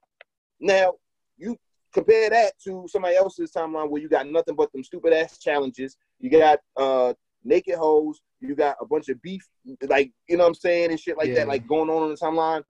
What are you doing? Like, what is your timeline? This is the same thing when people complain about their timeline. I never complain about my timeline. I only rant about niggas who are retweeted onto my timeline of the foolishness. You feel me? Because my timeline, nobody's a bum, nobody's a victim, nobody believes that they're defeated in any way. I can go. My timeline is perfect. And I got a couple questions about that because that means that you curated your timeline for a specific way, right? 100%. So it took you a while to curate that. Oh yeah. But I had different tastes throughout the years. And that's what I was going to say. Like because I ain't going to front like I haven't been guilty of double tapping certain things, but you got to clean that out sometimes. Sometimes you got to recognize what's what, right? For the first question is this. Why is Twitter your platform of choice? Like, what is it about Twitter that speaks to you more so than all the other platforms out there? But I honestly, I really think it's because Twitter, it's really sans superficiality, but it's not as raw and just wordy as like a Reddit or a 4chan. You feel me? So it's like the in-between. It's like a perfect microblog to where you can post pictures and videos, but we're really there for your insight. We're really there for what you have to say. Not so much. Now, of course, the visual aspect is always great. That's why Instagram is great for what they do. But I see people like pages like Artemis Gordon. He'll have, pictures and stuff like that and have this long ass post. And back in the day when I was on Instagram, I wasn't really on it like that. But when I was going, I actually read his posts. But I would much rather have that. I'd rather read that on a blog or a Twitter. You feel me? So my thing is it's much smarter than all the other apps. Okay. You know what I'm saying? As far as like, of course, not counting like the Reddits and stuff like that. But Twitter, it's smart, it's entertaining, and it's profitable as opposed to an Instagram where it's really maybe just entertaining or maybe just, appealing to you. I know even like wealth building Twitter, they like wealth building Instagram because the visuals of the real estate, the visuals of the money, the visuals of, that's all cool. But I'm really here for the information, not for the pictures. You know what I'm saying? Like that's the reason why I don't like, I'll show my gains, but you'll never see me with like stacks of cash on the timeline. Like shout out to Stack Season, like I fuck with Hugo and all of them, they killing it. You feel me? Like being all of them putting cash on the Abbeys and all that, I rock with that. But it's just like personally, I would never. It's about your personality. I screenshot some games though. You feel me? Like I show you this real out here. It's not, Screenshot, especially when you trading options. That always works in terms of screenshots. But I get your point with that. I understand that.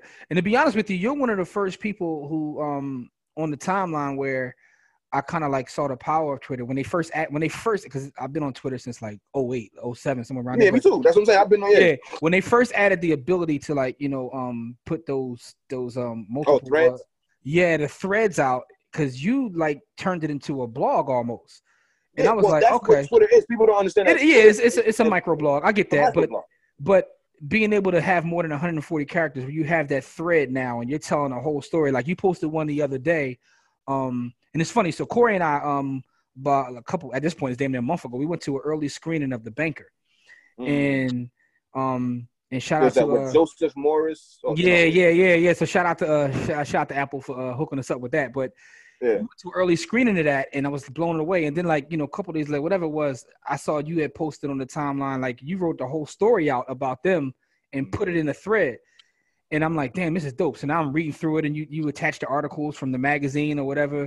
And I'm like, all right. So I realized, like, okay, Twitter can be an Instagram. Twitter can be a blogger. Twitter can be a Facebook. Twitter has the ability to be all those things. Right. Yeah, you know what I mean? So I people like yourself who actually learn to use that the right way. You know? And that was the that's actually one of my like finer themes on Twitter. I love that. You know what I'm saying? Like it's one of those things where it just flies in the face of the bullshit, man. It flies into the face of what was civil rights. Like, bro, like to understand that there was OGs back in those times that was not protesting, but wasn't jacking the civil rights movement, and then you get the cultural context of what was happening during that time and all of this shit. Like, it was like, wow, I'm not crazy. Like, man, like all of these stories that I tell them all the time because they really stick out. Like Samuel B. Fuller, I tell this story where Samuel B. Fuller, a Republican black man, millionaire, of course, 50s, 60s, he tells Martin Luther King, we bankrupted the bus, we boycotted them, you know what I'm saying? And we can buy the bus. Martin Luther King says no. So when we have these types of nuanced type stories, that's the best type of history. Like, I don't like blanket history. I don't like it. I don't like I don't subscribe to the fact that every white liberal is, our savior and all this other shit, but I don't think that it was all just one blanket thing, that all white people was racist at this time, all black people were inferior at this time, all this, like, it wasn't because life is nuanced. And the funny thing is, I don't understand how people don't get that, because if you live in a world, you have to understand how nuanced things are. Things aren't this way or that way. Because one of the more interesting things I find, like in reading history, because they always talk about the civil rights. They give us the people you mentioned earlier, the Martins, the Malcolms, the Rosa. Mm-hmm. That's if they even give you Malcolm. A lot of times they want to give you Malcolm. But with all that being said, when you look at give you a picture of them. Yeah, when you look at a lot of these movements, who the hell you think was funding them? We had the black business class was funding a lot of these movements. Talk to them, son. You know what I'm saying? So it's like they don't ever tell those stories. Those are the stories we need to start to get, is the people that actually funded these athletes in the business class was funding these things. Yeah. And a lot of people don't really understand that or get that, because now, you know what I mean, if they were to do that now, it would get out. It would get out almost instantaneously. Mm-hmm. You know what I mean? So we live in a different kind of society where that would get out instantly. Like if LeBron James was to fund something like a Black Lives Matter movement, he would get excoriated and almost lose everything. I would say this. I'll respond to that and say maybe a different organization, because Black Lives Matter was. I would just bring it up. A real Black liberation movement, like he would be able to. You're right. And that's disheartening, you know what I'm saying? And he would get crushed. You know what I mean? But let me ask you a question though. Just having this conversation, you don't think that he's above? How can you actually crush LeBron at this point? Do you think that he's not above it because he still makes his money? True. He's still beholden to people to make his money. No, that's true. Yeah, that's true. He has enough money where he would never be poor. But that's true. But his skill set and what he could do, they're still making money with him. So I don't know. To me, I always think about this, right? When you get to that level of where LeBron, you're at the top of the food chain in what you do, and you have an entire economy. Like LeBron is an economy. I remember reading articles and the data about him going to Cleveland and what it did for business downtown. Yeah, it was like $3 billion. He made $3 billion just by him showing up.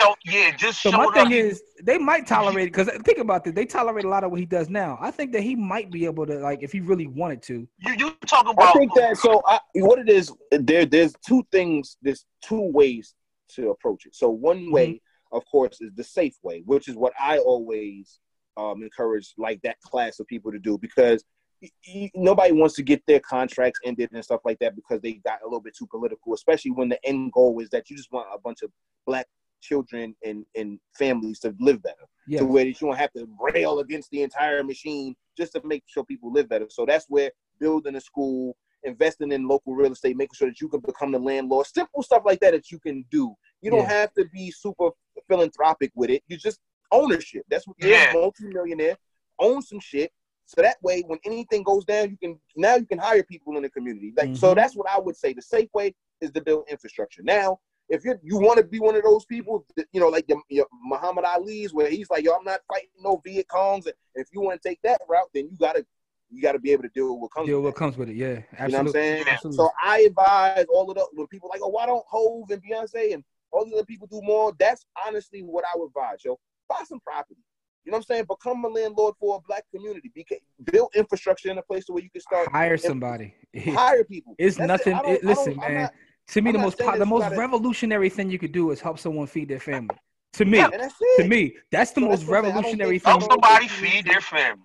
What's more revolutionary than that? I don't think you need to do anything crazy in the news. You can simply, you don't have to ever publicize the fact that you own 2 miles of Baltimore city blocks, and you know what I mean, and you just make sure that they nice, affordable, and because T.I. did that. T.I.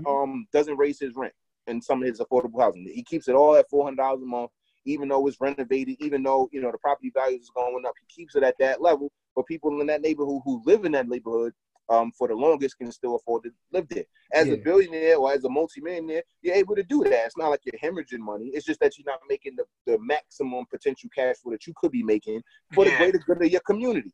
Absolutely. You know what I'm saying? You're not losing no money, but you're not building your wealth off the back of your own people. Right. You know what I'm saying? And it's like no press conference, no march in the street. Just buy the properties, renovate them, and put them up for rent. That's it. Yeah. And so that's what when you know, when you compare, you know, why don't, you know, Hope said that on the Jail Electronic album. Like, y'all, you know, y'all try to, I'm guilt free, you know, y'all didn't ask this of this person in the Carnegies and all of that. And it's like, I get it, bro. I'm not about to sit here and tell billionaires or rich people. Oh, absolutely not. You can't tell nobody. I don't pocket watch.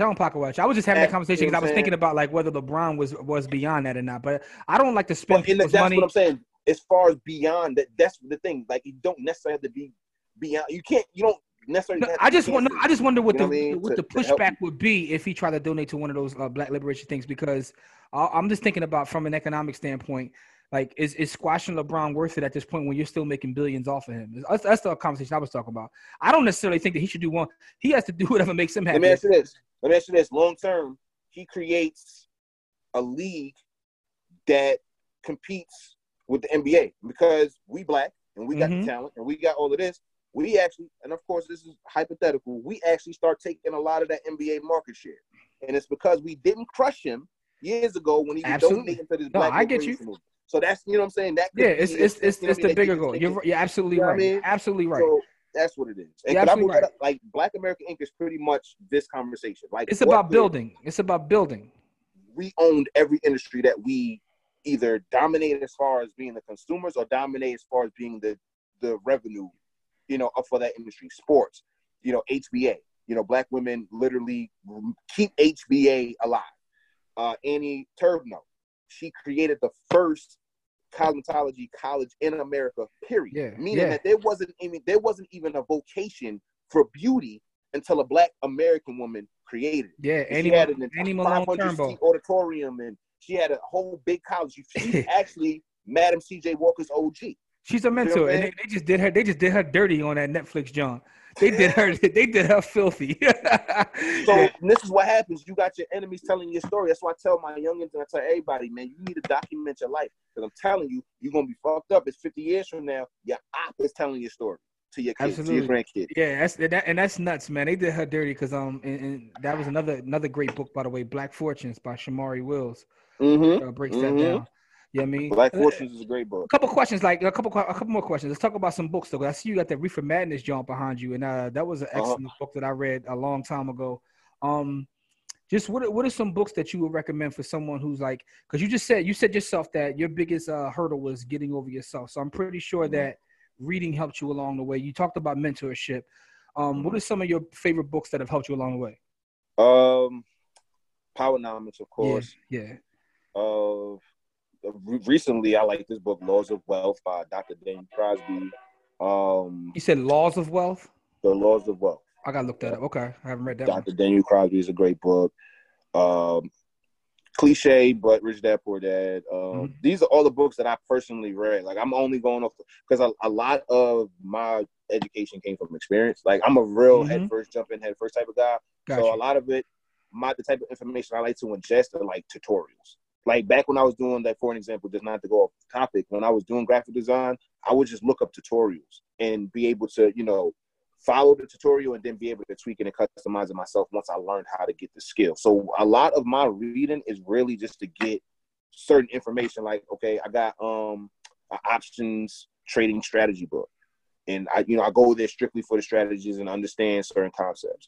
So yeah, so Rich Dad Poor Dad, Laws of Wealth, Powernomics, 7 a.m. is a DVD, but I think it's also I'm familiar with that. Yeah, but that's a good one. That's a good. I only wanted a couple because the Laws of Wealth is a good one. I always like to ask people that question because you'll always get something that no one ever says. So everybody comes here and talks about Rich Dad Poor Dad, but no one's ever mentioned Laws of Wealth. So I'm glad you brought that up because I'll add that to our list. We have like a recommended books list that we keep a tally of the books that a lot of people come on the podcast talk about, just to share different types of books. We like to share information, so we like to share books that people have talked about as well. So I'm going to add Laws of Wealth to that too as well. Man, we really be getting busy, man. Like, and I like you because you really out here putting in the work. I wanted to ask you one question. In the communities that you live in and that that you're in, what kind of educational stuff do you do with your folks? All right, so I went straight to the hustlers. I'll be totally honest. I still solicit. You feel me? I still go buy bud. So that's who I went to first, because they was more apt to listen to me. When I had my podcast, I interviewed them. You feel me? And it was one of the more special interviews because, these is young. And what was the name of your podcast? Is it still out there? Like right now, people can look at the old episodes? No, actually, because matter of fact, shout out to my man Chris, Coach Chris. I don't know if y'all got into him.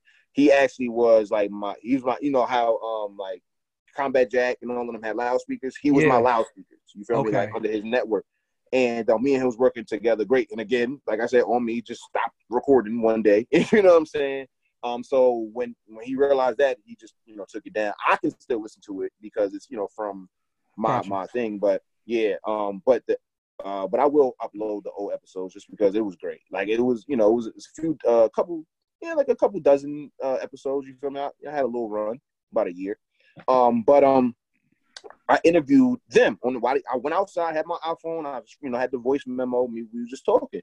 And I asked him, like, how'd you even get into this lifestyle? He was like, my uncle, he was, he had the weed, when I was younger, and, he put me on. And then after that, I took it to the next level with this and that and the third, you know what I mean? And then we were just chopping it up. And then after I finished recording, I uploaded it, sent it to them, and they was able to listen to it. And, of course, I got the music in between. And so it's a production. They feel it, they feel it not famous, but they feel like, I'm actually being, like, if nothing else, Doe put us on, and my life has been documented in some way on this platform. So they appreciated that. So from there, I was like, yo, bro, like, download Robinhood, bro. Get into this, doing that. And then I had a contract with a door-to-door company run by a young guy. And his reps, they were making 4 figures a week. And they're like 18, 19, 20 years old. They don't know what to do. They're making $1,100, $1,500 a week. They don't, They don't got no responsibilities like that. So I started doing stop being poor classes with them. And then I had them open brokerage accounts and things of that nature. What else? I have an email list that's separate from my other email list with just all the readers from Stop Being Poor, getting updates from them, being able to, keep in tune with them. But as far as community physically, that's what I've been doing. I went to the that's love, man. That is love. That is love. Because like you actually did them a service, like teach them a whole. I told them too. I told them to pay their taxes too. They ain't believe me. I'm like, yo, son, you gotta pay taxes on them drugs, man. You don't. That's one of the things that people. That's the thing that'll get you knocked off. You get booked, son. Yeah, that'll get you knocked off. That's the thing that'll get you knocked off. Taxes, yo. It's crazy. For your taxes. I was listening to a podcast. It was a chick who was a escort, and she was talking about how she pays her taxes, and she actually got a game from one of her clients. Set up an LLC. Now this chick got rental property. She set up like a self-directed 401k. Yo, they said the chick worth like $700,000, but she started as an escort, and one of her clients gave her the game, and now she paid taxes. Yo, so people understand that's how a lot of these other criminal factions got legit. You feel me? Like, you can't just buy the front, bro. You can't just buy the front. You can't buy the mechanic shop and then run the drugs out of it. Like, you got to register the LLC. You got to have the actual legal person to run in there, so you can have a manager. You got to have a real staff. You got to have a real business, and then you funnel all of that money that you was getting from the drugs into these clean businesses. So when it's time to, show what you actually made, it's all clean money, and then you can transition out of the black market. Yeah. That's how you supposed. That's what Superfly did. That's what you're supposed to do.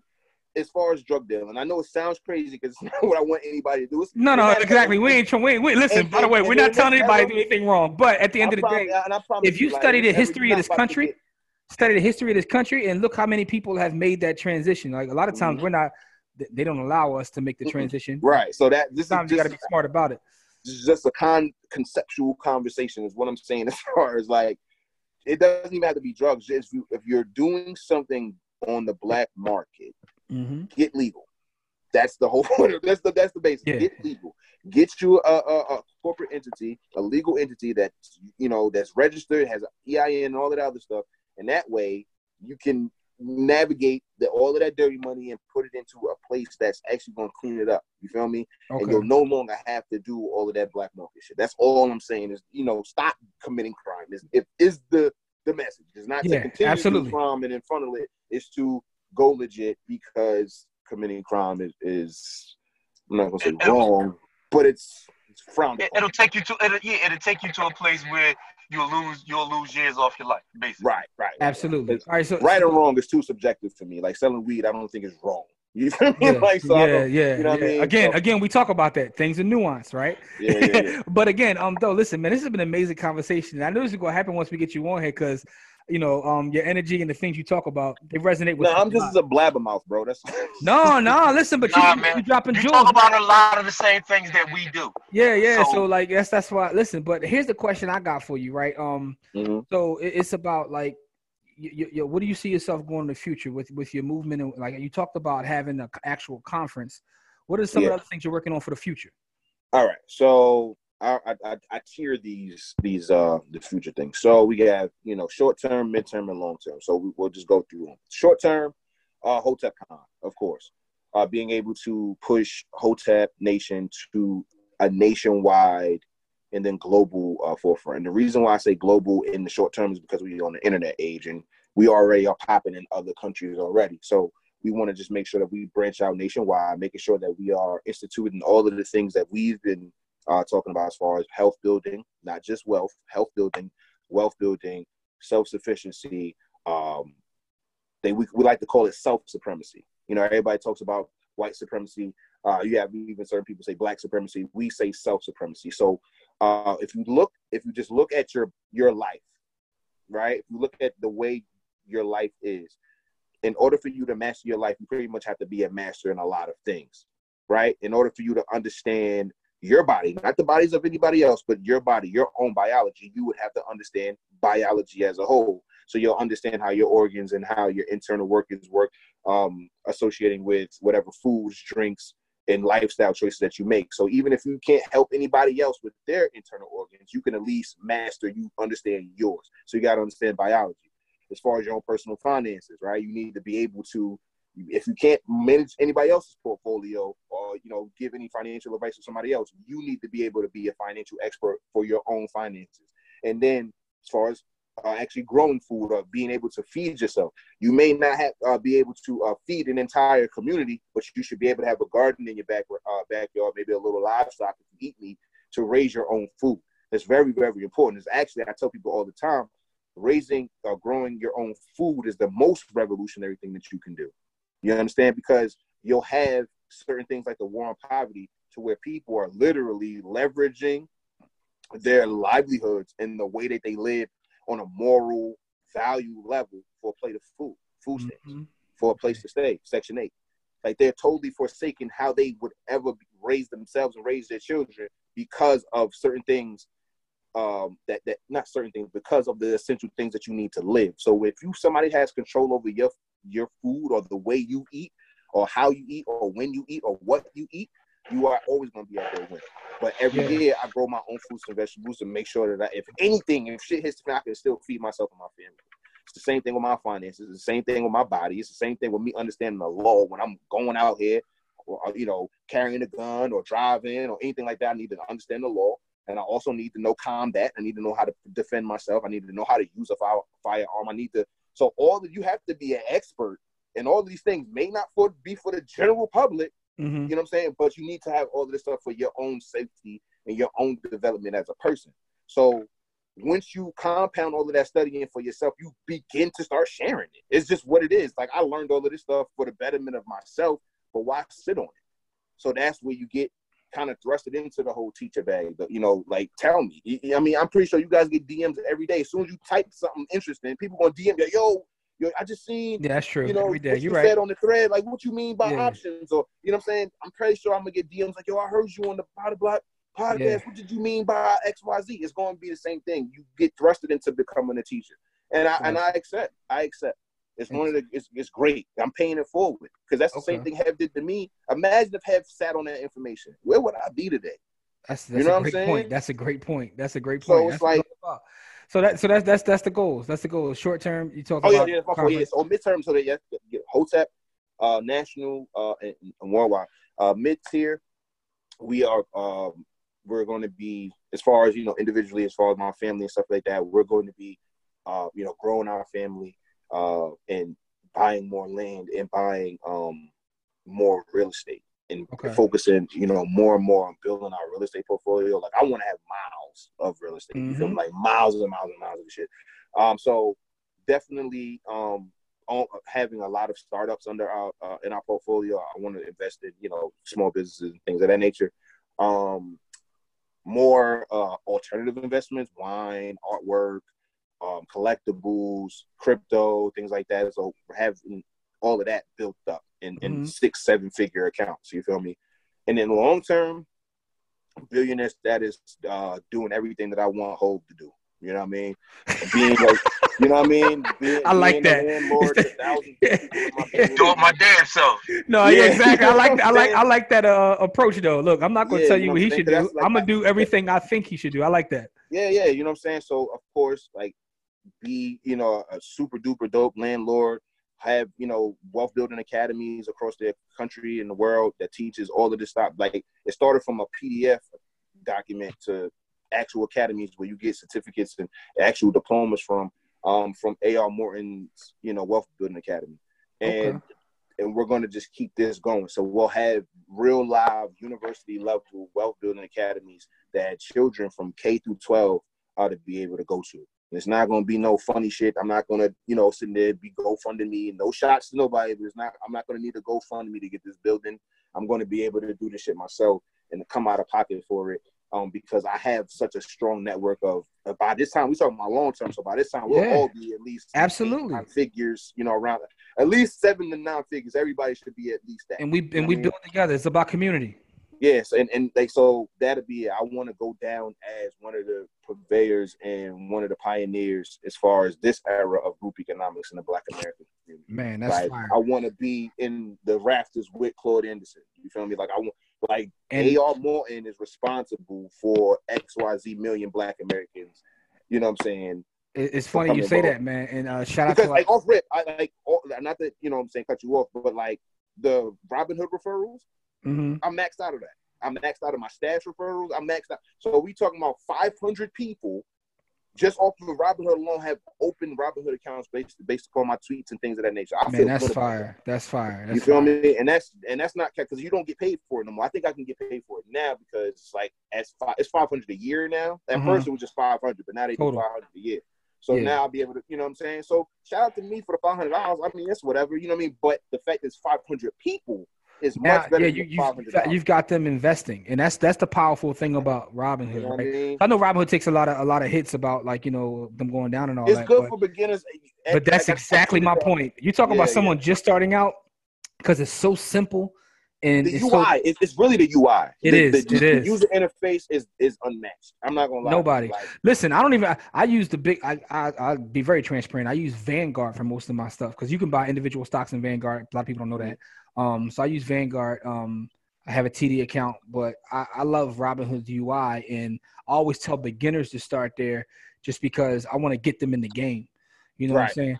But you're giving us a lot of valuable information. The last question I have before we get off here is this, right? You talked about the transformation of yourself, and you talked about doing a lot from your mental to your health to your wealth and all that. Someone right now who's watching this or listening to this and they're sitting on the couch and they're starting from scratch. What is the first thing in terms of a recommendation you would give them to like start working on themselves? What would be the very first thing?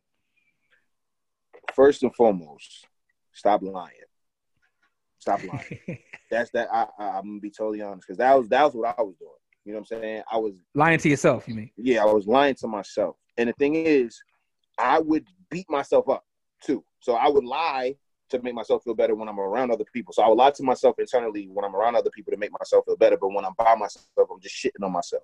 So what I tell people to do is start telling the truth, but also understand that it's not the end of the world. So you don't need to be sitting there spending hours of the day shitting on yourself because a lot of people do that, self-deprecating, because it's weird, but it kind of makes you feel better because it's like I kind of deserve to be unsuccessful because of how lazy I am. So I get to reinforce, you just a lazy fuck, man. Like that's exactly why I'm not winning. Da, da, da, da. And you're right, but you got to stop that shit. Like the problem. So the fact that you acknowledge the fact that you're a lazy bum, you acknowledge the problem. Let's stop that. So what we do is we write down. We always write down what we're doing for that next day. Once you start, because a lot of people gotta understand, like most bad habits are formed out of idle time. You feel me? You don't get a bad smoking habit by being busy all day. You just don't.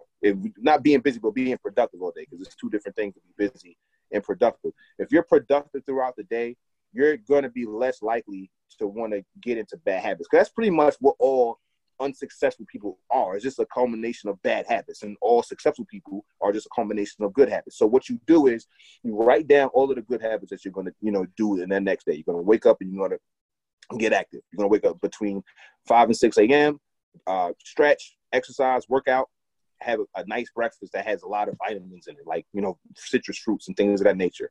You're going to get a jump on whatever projects that you're working on, you know what I'm saying? Or get a jump on getting those brainstorming ideas so you can get your project off the ground, and then you're going to hold yourself accountable throughout that entire time.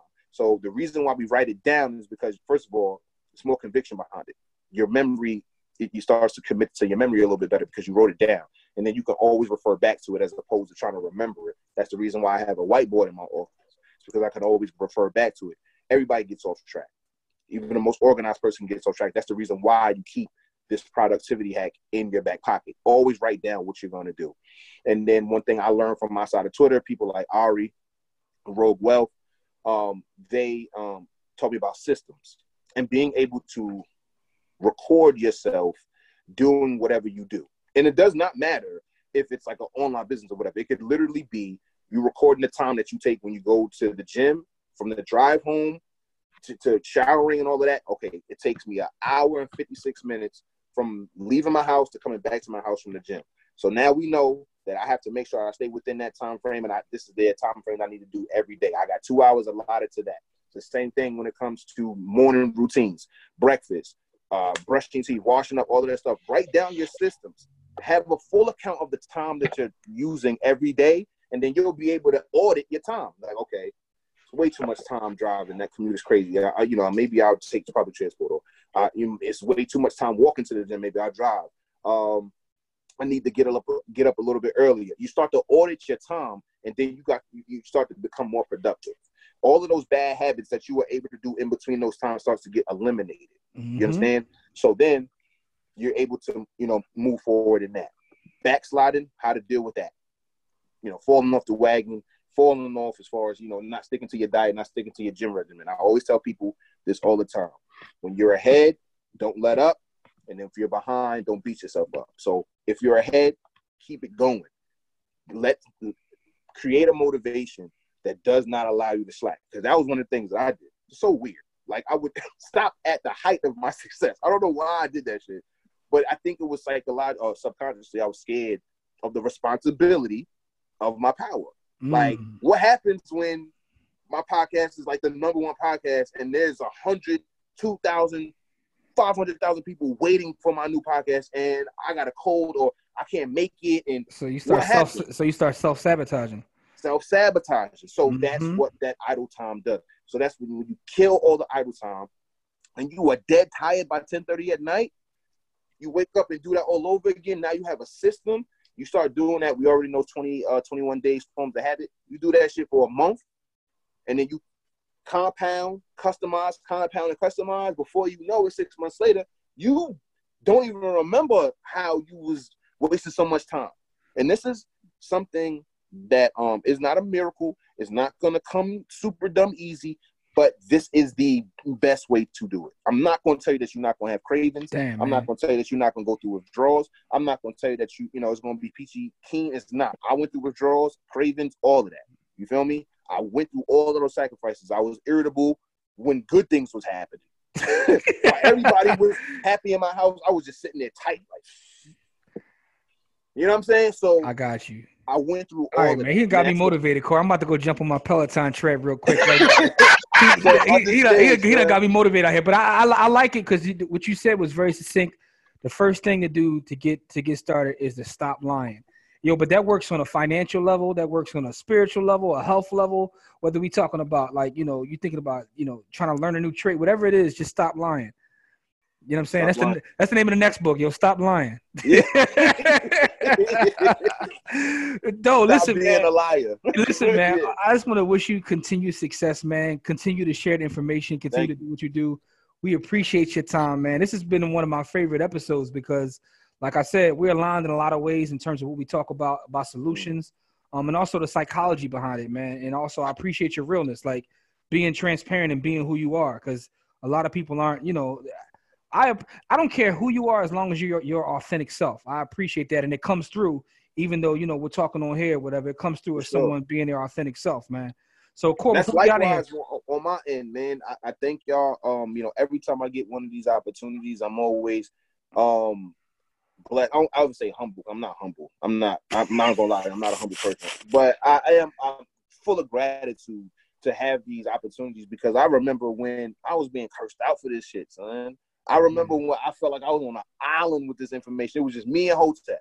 Like, listen, man, I resonate with that too. I talk to Corey about that all the time. Like someone being like in real estate and ownership and been doing that for 20 years when talking about it until the internet came around, man. I used to think like I was crazy. I used to think I was crazy because it was like, I was by myself. And then it's like, now I realize there's a whole world of people that look just like me who are talking about the same things, man. So I understand that. Corey, man, you got anything you want to say before we got here, good brother?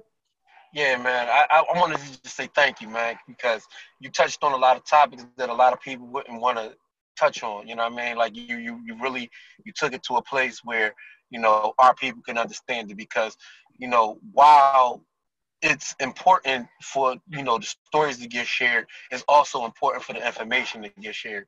And you're talking about the information and it's information for us. So I want to say thank you and I appreciate you. Absolutely. Man. Absolutely. Oh man, y'all. Yeah. Oh man, thank y'all, man. Yeah, and to our audience, I'll make sure that I put his Twitter link. You already said that's his platform. So I'm gonna put his Twitter link in there so you can take a look at what he's got going on. Go purchase his products. Look at his books. The brother's talking about accountability and how to get started and having a better life. It's not just about the money. Like you said, it's an overall lifestyle, right? So make sure that you share this episode. And as we always say, it's not about how much money you make, it's about how much you keep. Game elevates, and we'll see you on the next episode. Peace.